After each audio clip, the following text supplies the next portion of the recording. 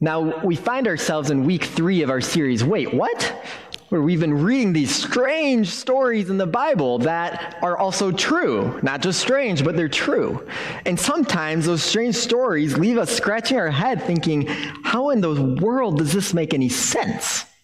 But what we're finding is when you do a deep dive and you do some digging, you can find that God's truth is littered throughout all of it.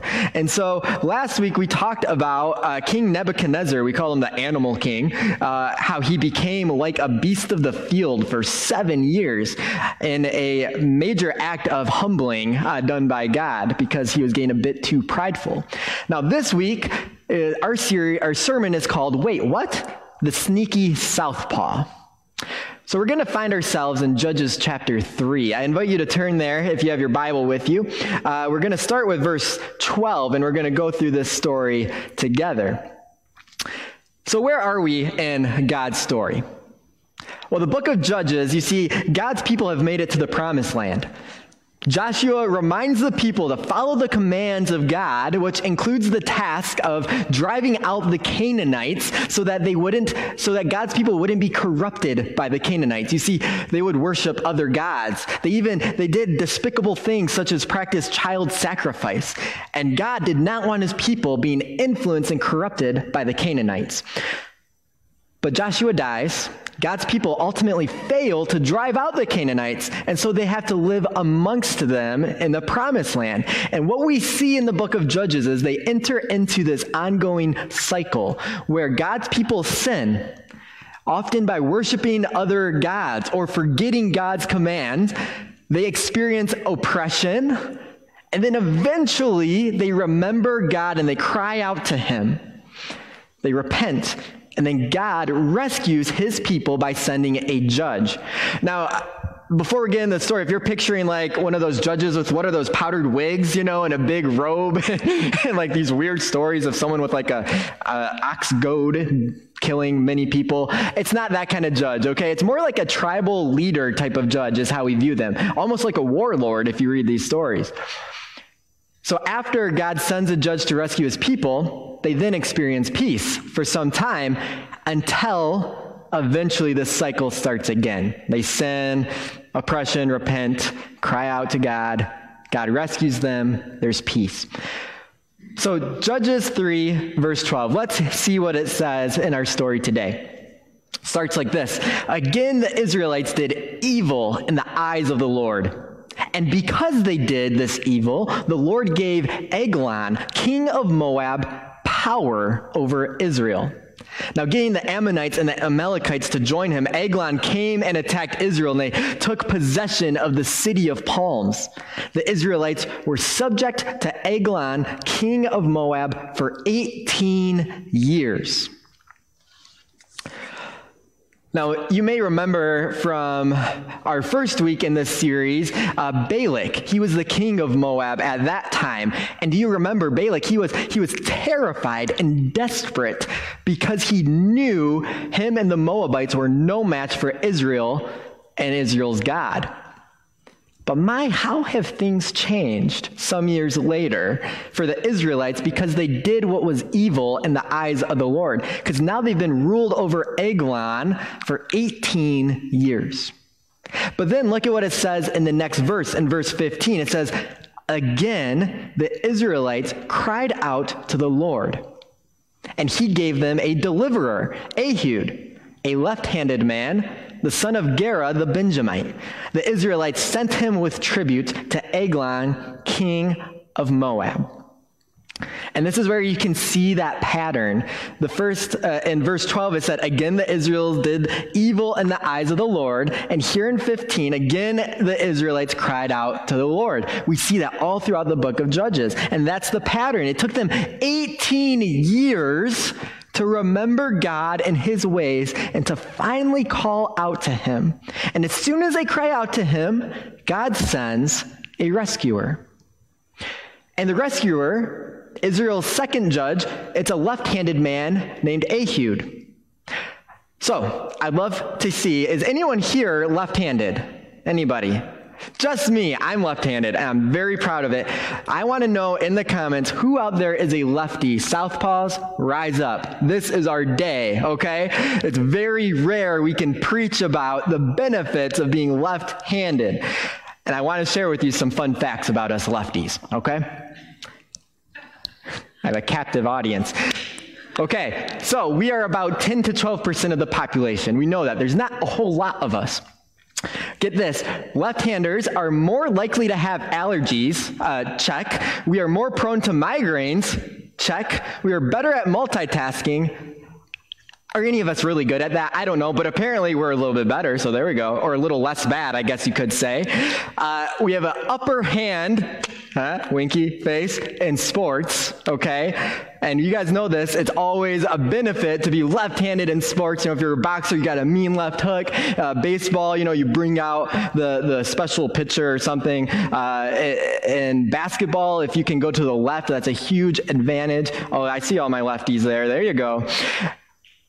We know that it is a benefit in sports to be left-handed. But you also know that society tends to view left as negative and right as positive, right? Right. Yeah. All right. Yeah, that's right. You're right. Right on. Lefties feel left out. We feel left out, or that we're always dancing with two left feet. And no one really cares if we're your left-hand man. We only care if you're the right-hand man. Who cares about a left-hand man? So now, I know the Bible teaches us all that God loves us all equally, but he does say Jesus is sitting at his right hand, at the right hand of God. The left hand of God is Gabriel, who represents judgment for those that fall out of favor with God. That's left. So it kind of makes you wonder, like, what did we do, us lefties? Come on, we were created in the image of God, though, so I think he must be ambidextrous. Okay. If you only remember one thing from the sermon, don't remember that, because that's not founded in anything. Okay, the last thing for all you righties, having to bear with us annoying left-handers, National Left-Handers Day is coming up. It's August 13th. Be sure to do something nice for the lefties in your life, okay? Because we know this is a right-hander's world, and we're just living in it. I mean, all our tools, all writing instruments, even kitchen knives are ground a certain way to benefit a right-hander. Almost everything is built for a right-hander, so imagine being a lefty and having to live in this world. Now, Ehud knew the difficulties of being a southpaw.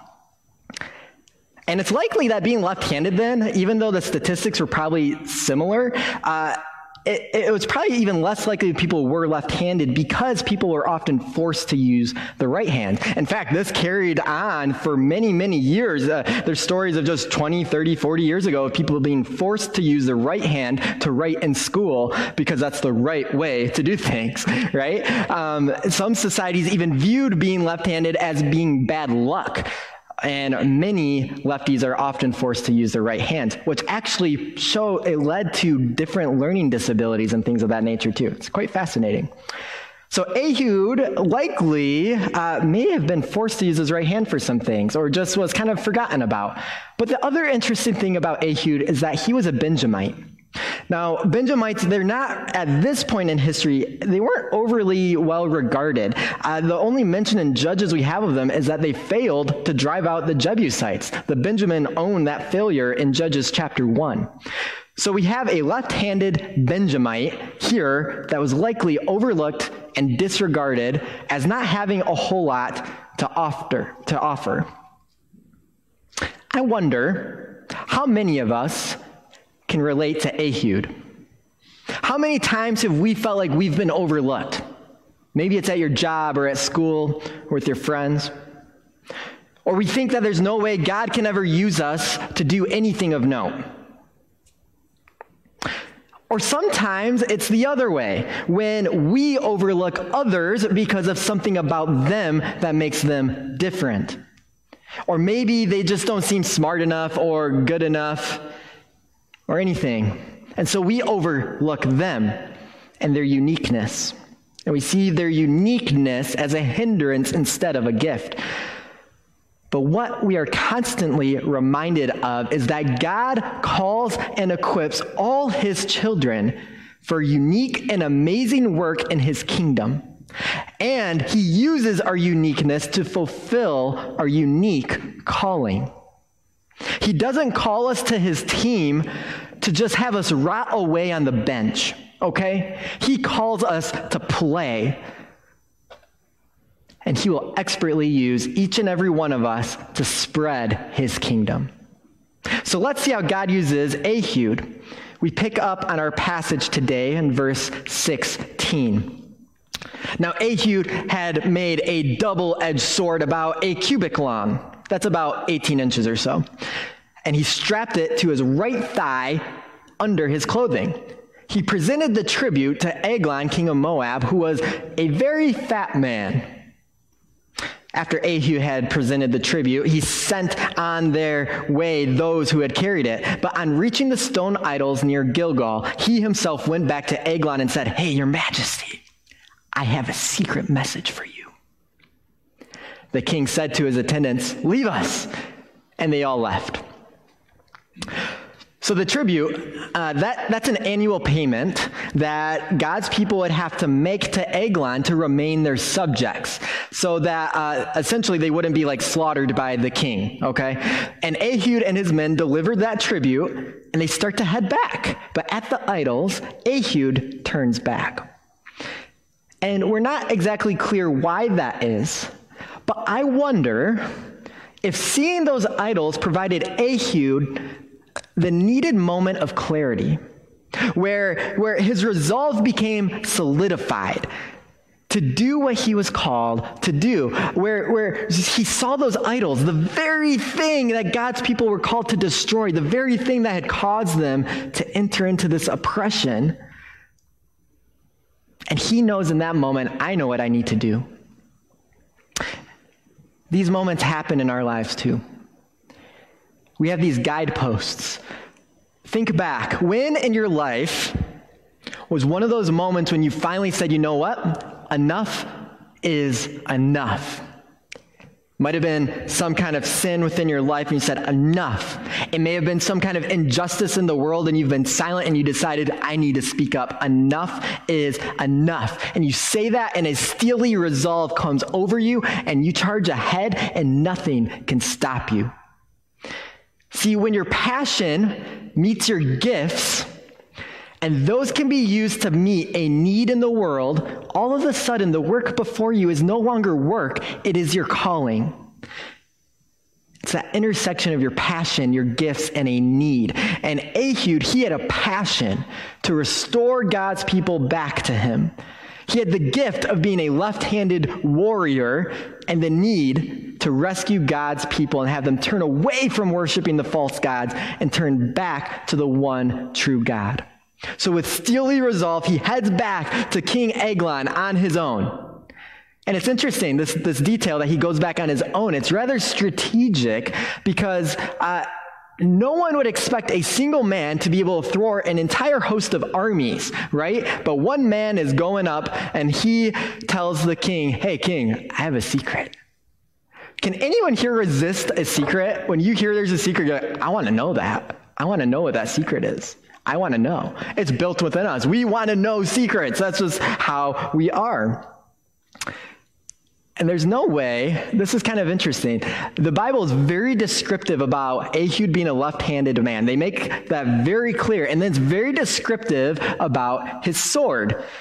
I borrowed this from Miles. Hi, Miles. He asked me why I never say hi to him on the live stream. So I'm saying hi. Hi, Miles. That's my son, 4.5 years old. This is a little short of 18 inches, which is about a cubit. But so he had this sword. He's left-handed, meaning he would keep it on his right hand. You can't keep it on the left. You don't draw your sword like that. It doesn't work, right? And so he put it under his clothes on his right side along his thigh, he said. Now, 18 inches is a short sword. This is not a typical battle length sword, but it's the right length where if you have it here, your knee can still bend, okay? And you don't have to like have a stiff leg. You can hide it pretty well like that. So he has it on his right hand. with his short sword, and he is left-handed. There's no way they would have let him talk to the king 100% alone without being searched. But here's the thing, left-handedness wasn't a big thing. No one thought of it. So it's highly likely they only searched his left side, because that's just where you kept your sword. There was no reason to keep it anywhere else. You don't keep it on your right side because you can't draw it. So they probably searched his left side only, but he had his sword hidden on the right side. They felt confident they could leave him alone with the king. So let's read what happens. Picking up in verse 20, it says this: Ehud then approached him while he was sitting alone in the upper room of his palace, and he said, remember he already said, I have a secret to tell you, a secret message. Now he says, I have a message from God for you. And as the king, he rose from his seat, possibly as a sign of reverence for God, but also possibly in a sign of concern or fear or worry. And he reached with his left hand, drew the sword from his right thigh, and plunged it into the king's belly, so far that even the handle sank in after the blade. You can read the next little bit on your own. It's a little bit graphic to say on a Sunday morning. But essentially, the sword stayed within the king. It made mention earlier that Eglon was a very fat man. They weren't being rude. They were simply giving a detail, the fact that the sword went so far in, the handle even got covered up. Okay?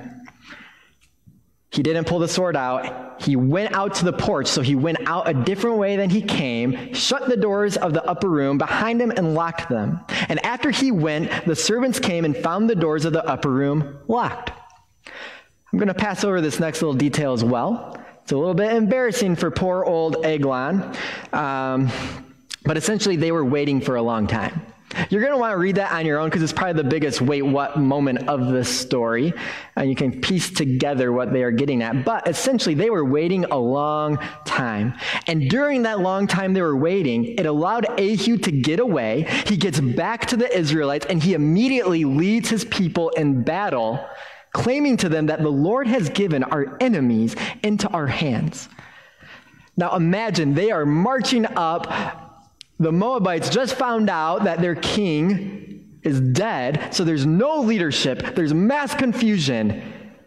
And what do we read in Judges chapter 3, verse 29? It says, at that time they struck down about 10,000 Moabites, every one of them vigorous and strong, and not a single one escaped. That day Moab was made subject to Israel, and the land had peace, not 18 years, but for 80 years.